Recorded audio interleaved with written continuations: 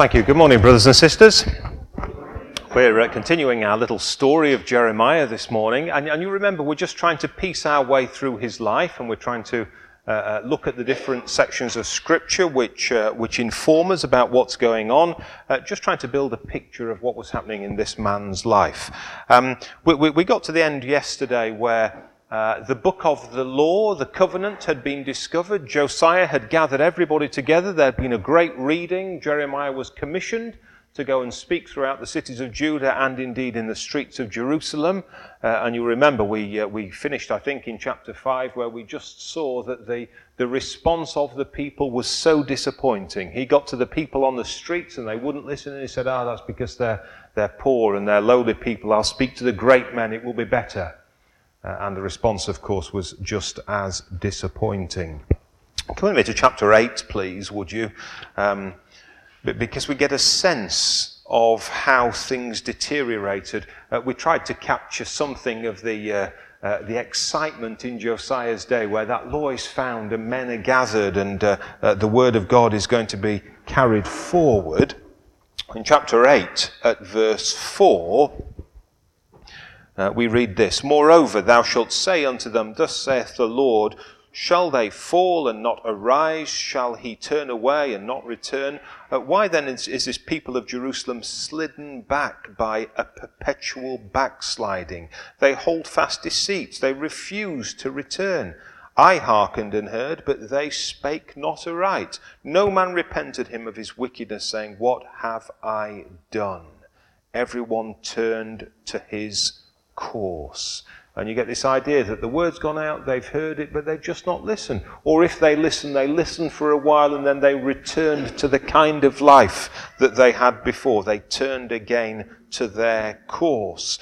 And verse 8 might just give us a little clue as to why this was happening. Verse 8 says, "How do ye say, We are wise, and the law of the Lord is with us? But behold, lo, certainly in vain he made it. The pen of the scribes is in vain." The King James Version just doesn't quite get it there for us. The Revised Version says, "But behold, the false pen of the scribes hath wrought falsely." And you can pick that up in other translations and just get the idea here that what was happening now is that this law has been found, and these scribes, just as we know throughout Jewish history, they would say, let me just expand on that for you. Let me just write down what that means. Let me just try and elaborate on what God is trying to say here. And they started to write things, and they started to expand things, they started to explain things and build on the law of God. And of course they were doing it falsely. They were turning the law of truth, the word of truth, into something that it was not. They were changing things. And you can see how over time this would happen. It was in Josiah's 18th year that the law was found, and here we are. It's going to reign for a further 13 years. And that 13-year period was plenty of time for scribes to say, we'll just take control here, we'll just elaborate, we'll just put a little gloss on this for you. And plenty of time for the people to lose their enthusiasm. You will know what it's like when you return to work after a week at Manitoulin. All that excitement and enthusiasm you feel, it seems by Monday lunchtime almost, it's lost as you return back to your ordinary lifestyle. Over a 13-year period, it seemed that these people lost their enthusiasm for the Word of God, and it was having no impact. So that's where we leave Jeremiah, where we left Jeremiah yesterday. In the days of Josiah, this word had been found. He had done all he could to communicate it, but not successfully. We alluded yesterday to a temple address. I think I said that there were 3 of them. And we considered the first of these yesterday in chapter 7, so we won't go to it particularly. But in chapter 7, you will remember, this was at the time when Josiah was restoring the temple, and Jeremiah would go and stand in the gate of the Lord's house and would speak about it. And his message was, don't put your trust in these bricks that are being established behind me. This isn't going to happen. This isn't going to be a place that you can trust in unless you change your ways. And you remember how the men didn't respond, partly because The Scythian horde that swept down through Canaan at the time didn't affect them, so they thought, well, that's it, that's finished. And also partly because they'd got their hopes a little bit on the time of Isaiah. You remember when he was prophesying, he was saying to Hezekiah, don't worry, the Assyrians will come, they'll camp at the door, but this city will not be taken. And we have an attraction to that kind of message from the Lord, don't we? And the people of their day did. They would think that they were going to be all right. They didn't need to worry. Just as in Hezekiah's day, where all that great host came and the angel of the Lord intervened and they awoke the following day and they were all dead men. So too perhaps people thought that this would be the case here. Come with me into chapter 11, please, where we get the second temple address that Jeremiah gives. And I'll read from verse 14. Therefore pray not thou for this people, neither lift up a cry or prayer for them, for I will not hear them in the time that they cry unto me for their trouble. For what hath my beloved to do in mine house, seeing she hath wrought lewdness with many, and the holy flesh is passed from thee? When thou doest evil, then thou rejoicest. The Lord called thy name a green olive tree, fair and goodly fruit. With the noise of a great tumult he has kindled fire upon it, and the branches of it are broken. For the Lord of hosts that planted thee hath pronounced evil against thee, for the evil of the house of Israel and of the house of Judah, which they have done against themselves, to provoke me to anger in offering incense unto Baal. So here is the same kind of message that we're expecting Jeremiah to be giving. We see it time and time again. This is possibly only part of a temple address that Jeremiah is giving, and it's coming at a time when Josiah's reign is ending. The religion that was available and being followed at the time was a religion of outward show. It was done for to be seen of men, and had no change on men's heart. And here is the prophet saying it's like a green olive tree, but this green olive tree is going to be burned and destroyed. Keep a bookmark in chapter 11, but come back with me to Psalm 52, please, if you would. Here is a psalm about the righteous being under threat, and the Lord intervening to remove the wicked and to establish the righteous as a green olive tree. You can read it. This is a psalm of David, and interestingly, it's at the time of Doeg the Edomite, according to the heading. Verse 8, but I am like a green olive tree in the house of God. I trust in the mercy of God forever and ever.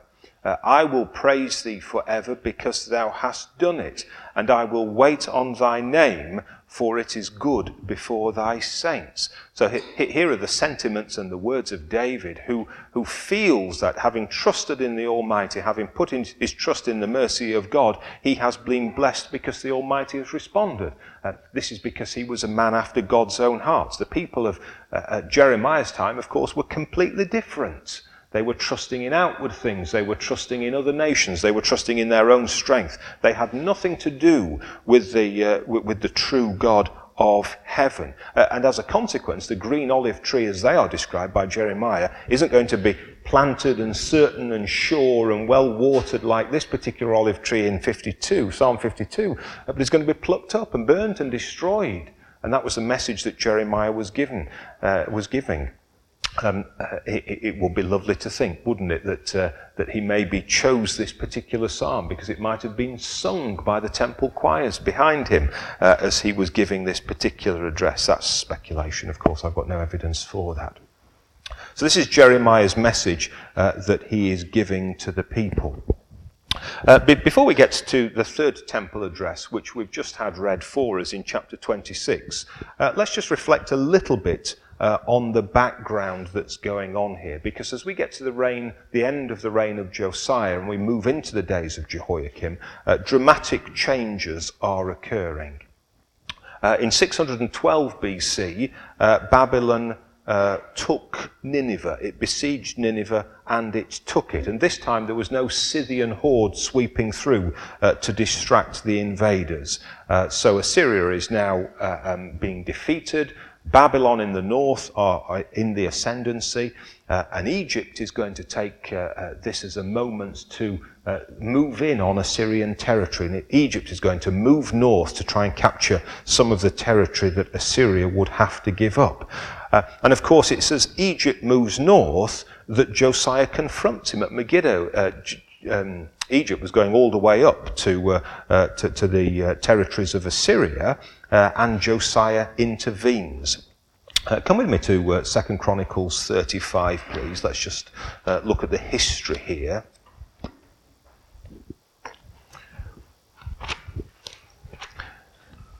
Second Chronicles chapter 35, we have this account of Pharaoh Necho going north and his fight with Josiah.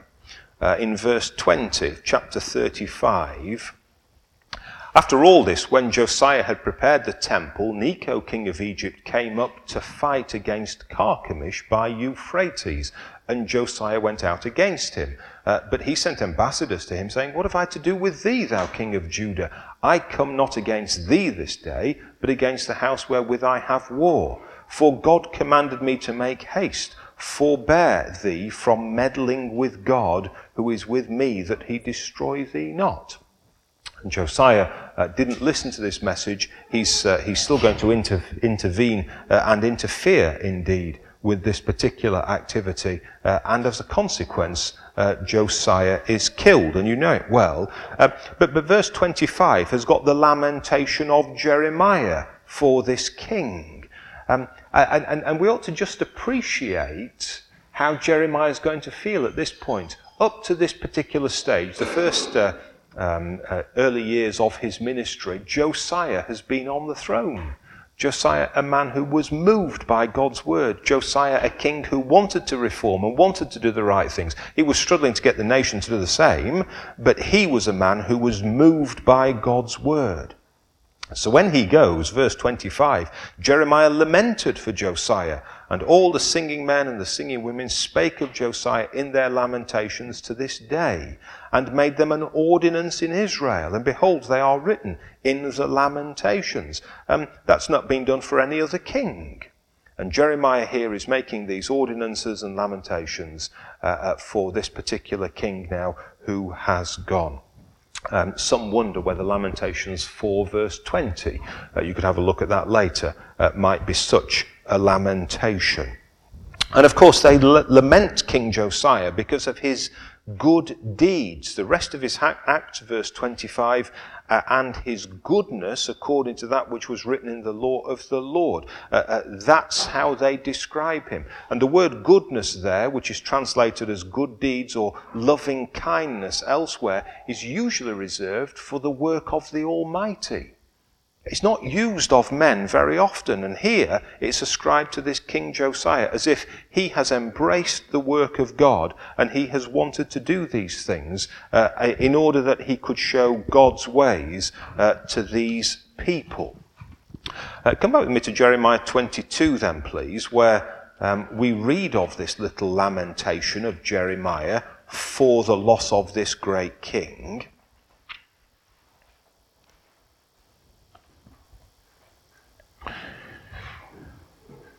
Jeremiah 22, this is actually in a conversation he's having about Jehoiakim, but he refers to Jehoiakim's father. Verse 15, "Shalt thou reign because thou closest thyself in cedar?" That's to Jehoiakim. "Did not thy father, Josiah, eat and drink and do judgment and justice, and then it was well with him? He judged the cause of the poor and needy. Then it was well with him. Was not this to know me, saith the Lord?" Now we read that and it looks very straightforward, doesn't it? This is what Josiah did, judging the cause of the poor and the needy. Then it was well with him. But we miss that last little phrase, which was not this to know me? And just reflect on that, brothers and sisters. And if ever you want to do a little bit of research, just follow that principle through Scripture, finding men and women and teachings where we are instructed to do the will of God in order that we may get to know him. It's nice to do good things to other people. It's nice to be a Christ-like person to other people. But it's only when we start to do this do we get to know the Lord Jesus Christ and his Heavenly Father. And that was the motive. He was doing it.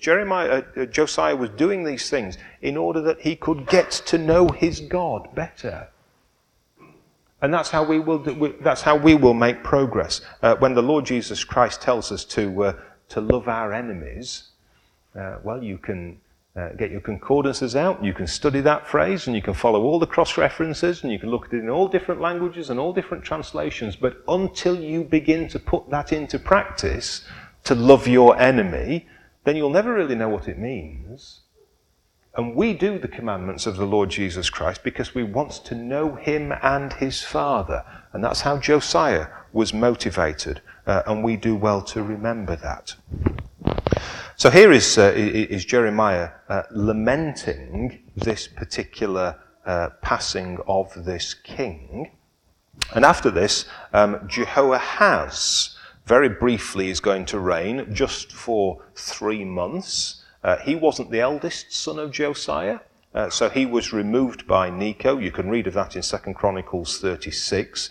We're not going there. But Jeremiah in this same chapter has a comment on it actually in verse 10. Weep not for the dead, neither bemoan him, but weep sore for him that goeth away. And that was Jehoahaz, who was only on the throne for 3 months. For he shall return no more, nor see his native country. For thus saith the Lord touching Shallum, the son of Josiah, king of Judah, which reigned instead of Josiah his father, which went forth out of his place, he shall not return thither any more, but he shall die in the place whither they have led him captive. He shall see this land no more. So Jeremiah knows that this very brief reign of Jehoahaz, who we don't need to concentrate on in these classes, he just appears on the scene and is taken away by Necho. And the eldest son, Jehoiakim, is put on the throne. And you can read from verse 13 then onwards about this man. And the introduction to him is not good. He is an individual who will satisfy himself, who will accumulate wealth, who will do all he can to pleasure, for pleasure and to seek his own desires. He will do nothing to serve the Almighty God. And when he comes to the throne, Jeremiah's life is suddenly going to become very different.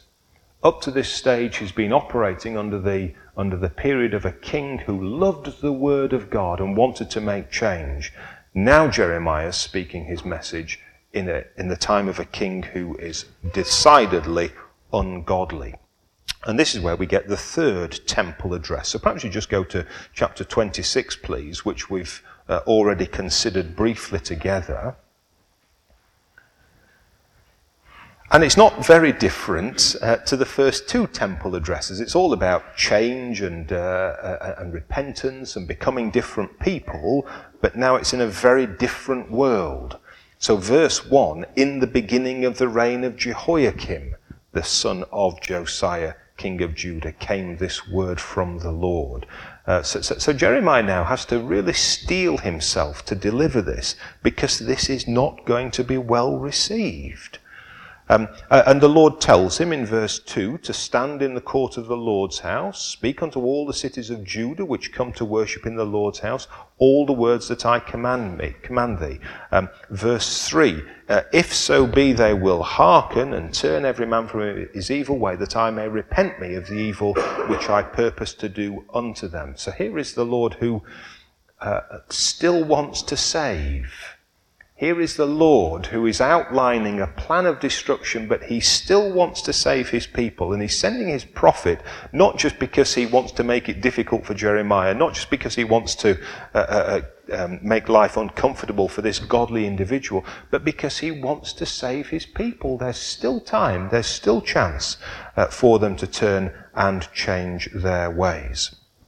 But if not, if they will not, then verse 6, I will make this house like Shiloh. Remember the destruction we talked about yesterday and the priesthood of Eli coming to an end? Well, that's what will happen to this nation. It will come to an end. So he delivers this message with some courage. And it might have been done at a feast day. Verse 2 indicates that there were plenty there. All the cities of Judah had come up to worship. So maybe on some public feast day, I don't know which one, Jeremiah stands in the temple court amidst all these crowds and delivers this message. And of course, it's not well received. Verse 7 tells us that priests and the prophets and all the people heard Jeremiah speaking these words in the house of the Lord. Now it came to pass when Jeremiah had made an end of speaking, all that the Lord had commanded him to speak unto the people, that the priests and the prophets and all the people took him, saying, Thou shalt surely die. We've not seen this before. Jeremiah has been able to witness, albeit an unpalatable message, but he's not suffered any abuse at all, and now he delivers his message, and it's different in the days of Jehoiakim. And the crowds, the priests, the people, the prophets, they all take him, and they say, we're going to kill you for this. So Jeremiah's life is really very, very different, isn't it? On this occasion, in verse 10, we read on this far, that the princes of Judah and their masters have been some individuals who were godly, reasonable individuals, perhaps still under the influence of Josiah. These princes, they say, no, we're not just going to kill him, we're going to have a proper hearing to see what's gone on and see whether or not he is worthy of death. So the princes intervene, and then there's going to be some kind of awed discussion about Jeremiah and what he's saying. So in verse 10, these princes come and a proper hearing is set out. Verse 11, the priests and the prophets lay the charges. So this man is worthy to die. Why? Because he has prophesied against this city, as you have heard. So the charges are now laid out before all the people and before all the princes. And Jeremiah is able to give his own defense from verses 12 to about 15. More a defiance than a defense, actually. He's absolutely determined to deliver this message, and he's not going to change anything just because he's placed under arrest and just because he's under threat of death. That's wonderful, isn't it? He's going to say the same things. So verse 13, there it is, therefore now amend your ways and your doings and obey the voice of the Lord. That's the message he's got. So this is a man of great courage. As he delivers this message to the people. And at this stage, the princes are on his side. They're listening to this. They think it's unreasonable that men want to kill him. So they look back in their laws of precedence and they find an example of the past where a prophet had said something which the king didn't particularly like, but the king listened and changed. And they quote the example of Micah in verse 18 in the days of Hezekiah. So, verse 18, Micah the Morashthite prophesied in the days of Hezekiah, king of Judah, and spake to all the people of Judah, saying, Thus saith the Lord of hosts, Zion shall be ploughed like a field, and Jerusalem shall become heaps. Verse 19, Did Hezekiah, king of Judah, and all Judah put him at all to death? Did he not fear for the Lord and besought the Lord, and the Lord repented him of the evil? So the princes here are building a legal case. They're saying, well, do you remember that occasion where Micah spoke out and said what was going to happen? And Hezekiah listened, repented, changed, and as a consequence, Jerusalem was saved. So they're presenting a precedent, case law from the past, where there's evidence here that Jeremiah ought not to be killed. The priests, however, who are bent on destroying Jeremiah, they have their own precedents. Verse 20. There was also a man that prophesied in the name of the Lord, Jorijah, the son of Shemaiah of Kiriath Jearim, who prophesied against this city and against this land according to all the words of Jeremiah. And when Jehoiakim, the king, and all his mighty men and all the princes heard his words, the king sought to put him to death. And if you read on, you'll find that Jorijah fled to Egypt when he was under threat of death, and Jehoiakim sent to Egypt and brought him back and had him killed. So the priests have got their own precedent here, their own example. Why don't we do like was done to this particular prophet, say the priests? So two sides, two arguments, both got precedents, but of course this is in the reign of Jehoiakim. And it's the King Jehoiakim here who had called out of Egypt and slain this prophet for the words that he had spoken. So that's carrying weight in this debate now that's going on. And as a consequence, Jeremiah is under great danger. And in fact, the crowd would probably have taken him and killed him there and then. Verse 24, had it not been for the hand of Ahikam, the son of Shaphan, that they should not give him into the hand of the people to put him to death. So someone intervenes here, Ahikam, and takes Jeremiah and gets him out of the way so that he is saved from death. So chapter 26 is painting for us a very different climate in which Jeremiah is having to operate, and his life hangs in the balance, and he's rescued by the hand of Ahikam under the Lord's divine guidance, no doubt. So Jeremiah is safe for now, but it's far better that he's out of Jerusalem. He ought to get out of the way because people are looking to kill him. So I suggest, as I'm trying to piece together this little life of Jeremiah, having had a reasonably comfortable period where he could preach under Josiah's time, things have changed, and his first temple address that he gives in the days of Jehoiakim is a very different world, and he now has to leave Jerusalem and get out of the way. And I just wonder whether these three signs that we know quite well are taking place initially whilst Jeremiah is out of Jerusalem. So let's have a look at chapter 13, shall we?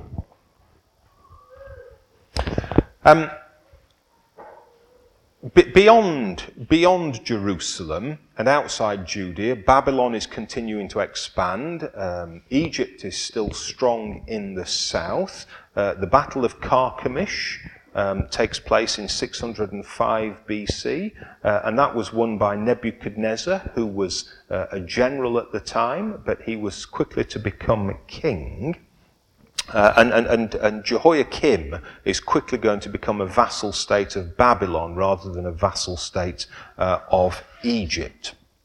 So Jeremiah has fled north, I suggest, and we read of him taking this linen girdle in 13 verse 1, and you'll remember how he has to wear it, and then he's told to bury it in the banks of the Euphrates, and he leaves it there for a while, and then he's told by the Lord after many days to go and recover it, and of course it's good for nothing. The thing has rotted away, and it's a disappointing garment which cannot be used.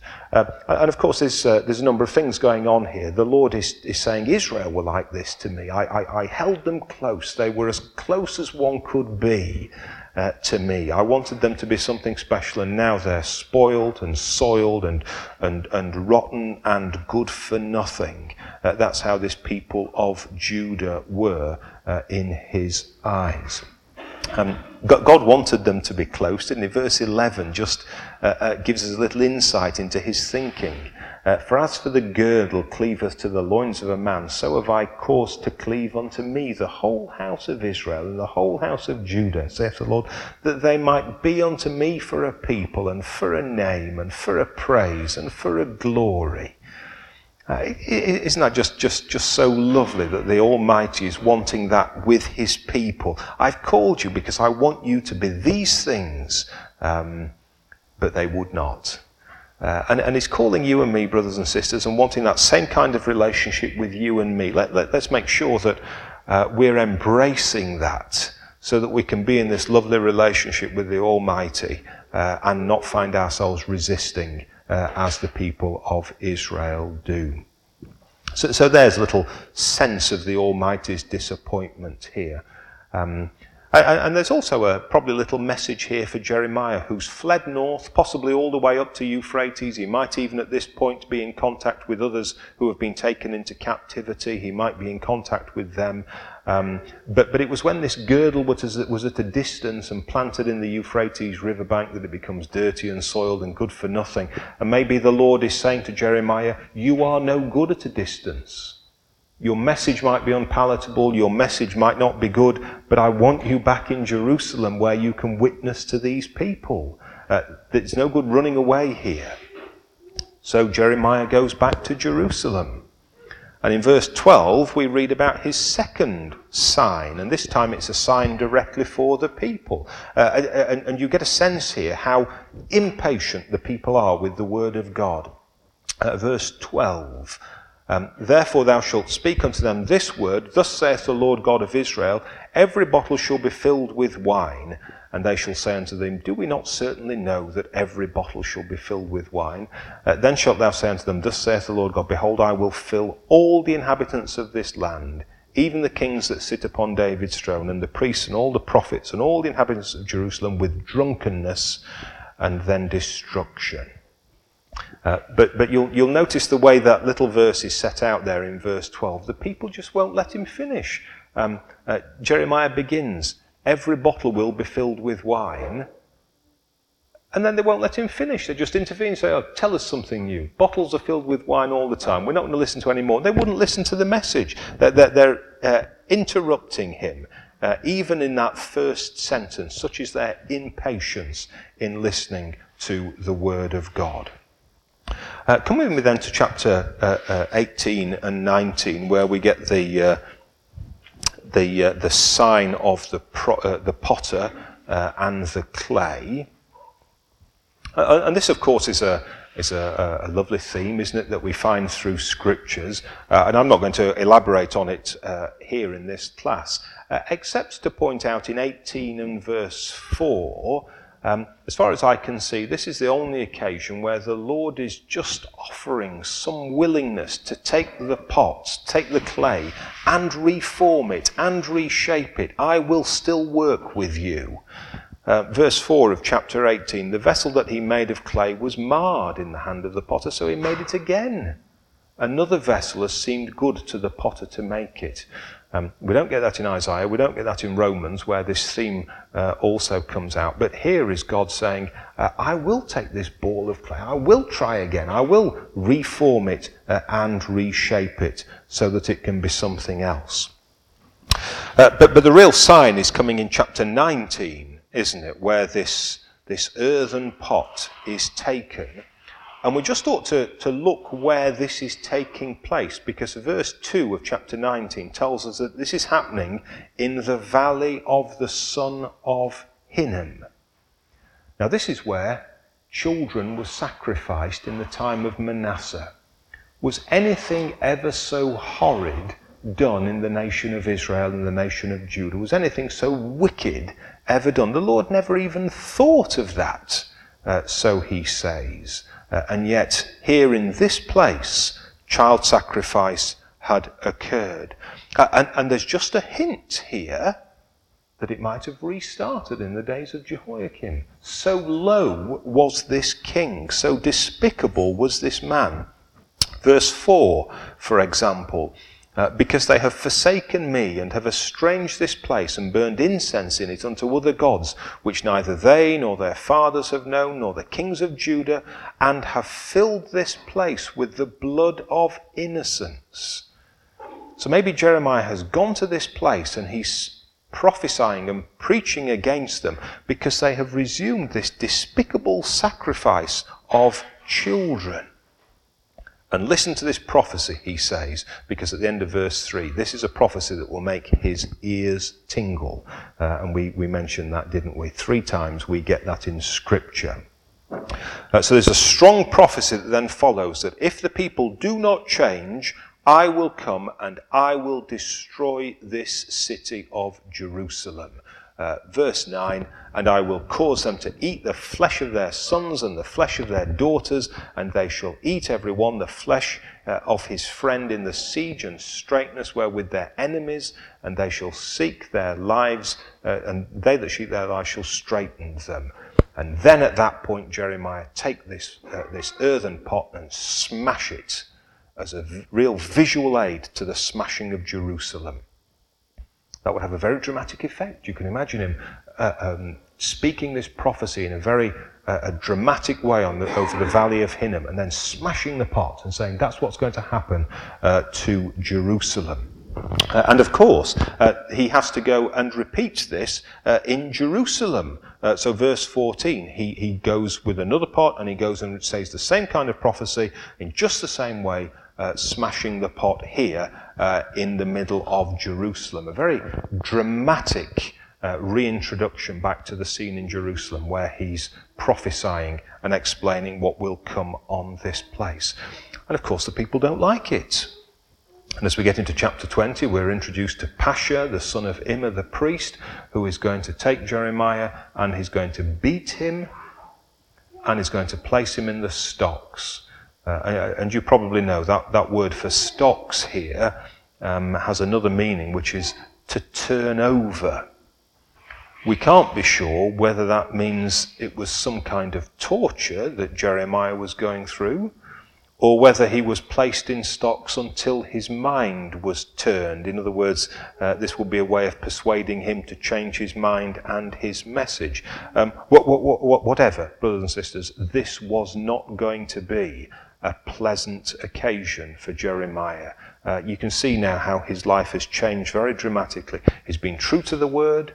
He's been faithful in his witness. He is suffering personally now. He's already escaped threat of death once. He's now under arrest. He's now in the marketplace being humiliated. All those who would pass by would laugh and say, "So much for your prophecies now." Jeremiah is unchanging. This is just such an example, isn't it?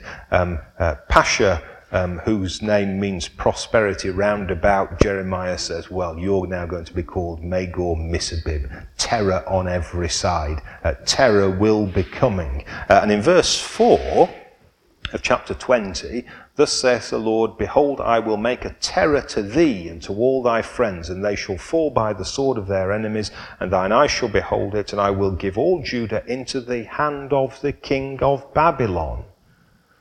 And that's the first time Jeremiah has said by whom this destruction would come. He's now introducing the idea that the invading army from the north is going to be Babylon, and he's setting out in greater detail the destruction that will come upon Jerusalem. As far as I can see, as you read through chapter 20, this is the only time that Jeremiah allows himself to complain, if that's the right word, to God for his position. He's just offloading to God and saying, do I really have to do this? Are you really wanting me to do this? Can you not see how difficult it is that I'm having to give this message? Do you not know how unpleasant my life is? And we get a real insight there, don't we, into the mind of the prophet as he continues with his work. Interestingly, of course, he doesn't move to the right or to the left from his work. He just sticks with it and continues to deliver the message. Let's move over to chapter 36 then, please.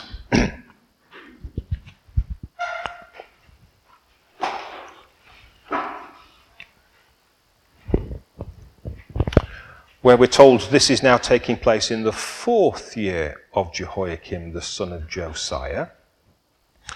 And this is the well-known account of Baruch and the roll and all the things being written out. First time we're introduced to Baruch, the son of Neriah. And it seems that the writing is being done. We've not come across Jeremiah writing this out before, but the writing is now being done because he's not allowed to speak in the temple courtyard. He's given 3 great addresses. He's gone there and he's smashed this earthen vessel saying this is what's going to happen to Jerusalem, and he's been arrested and punished as a consequence, and now he's no longer able to do this. Verse 5 suggests that, doesn't it? Jeremiah commanded Baruch saying, I am shut up. I cannot go into the house of the Lord, or I am shut out. But he is now prevented from going into the house of the Lord. And there would be many a man of God who would say at that point, well, we've tried and that door's closed, so we'll go and do something else now. We'll go and try somewhere else, or we'll just stop. Well, not Jeremiah.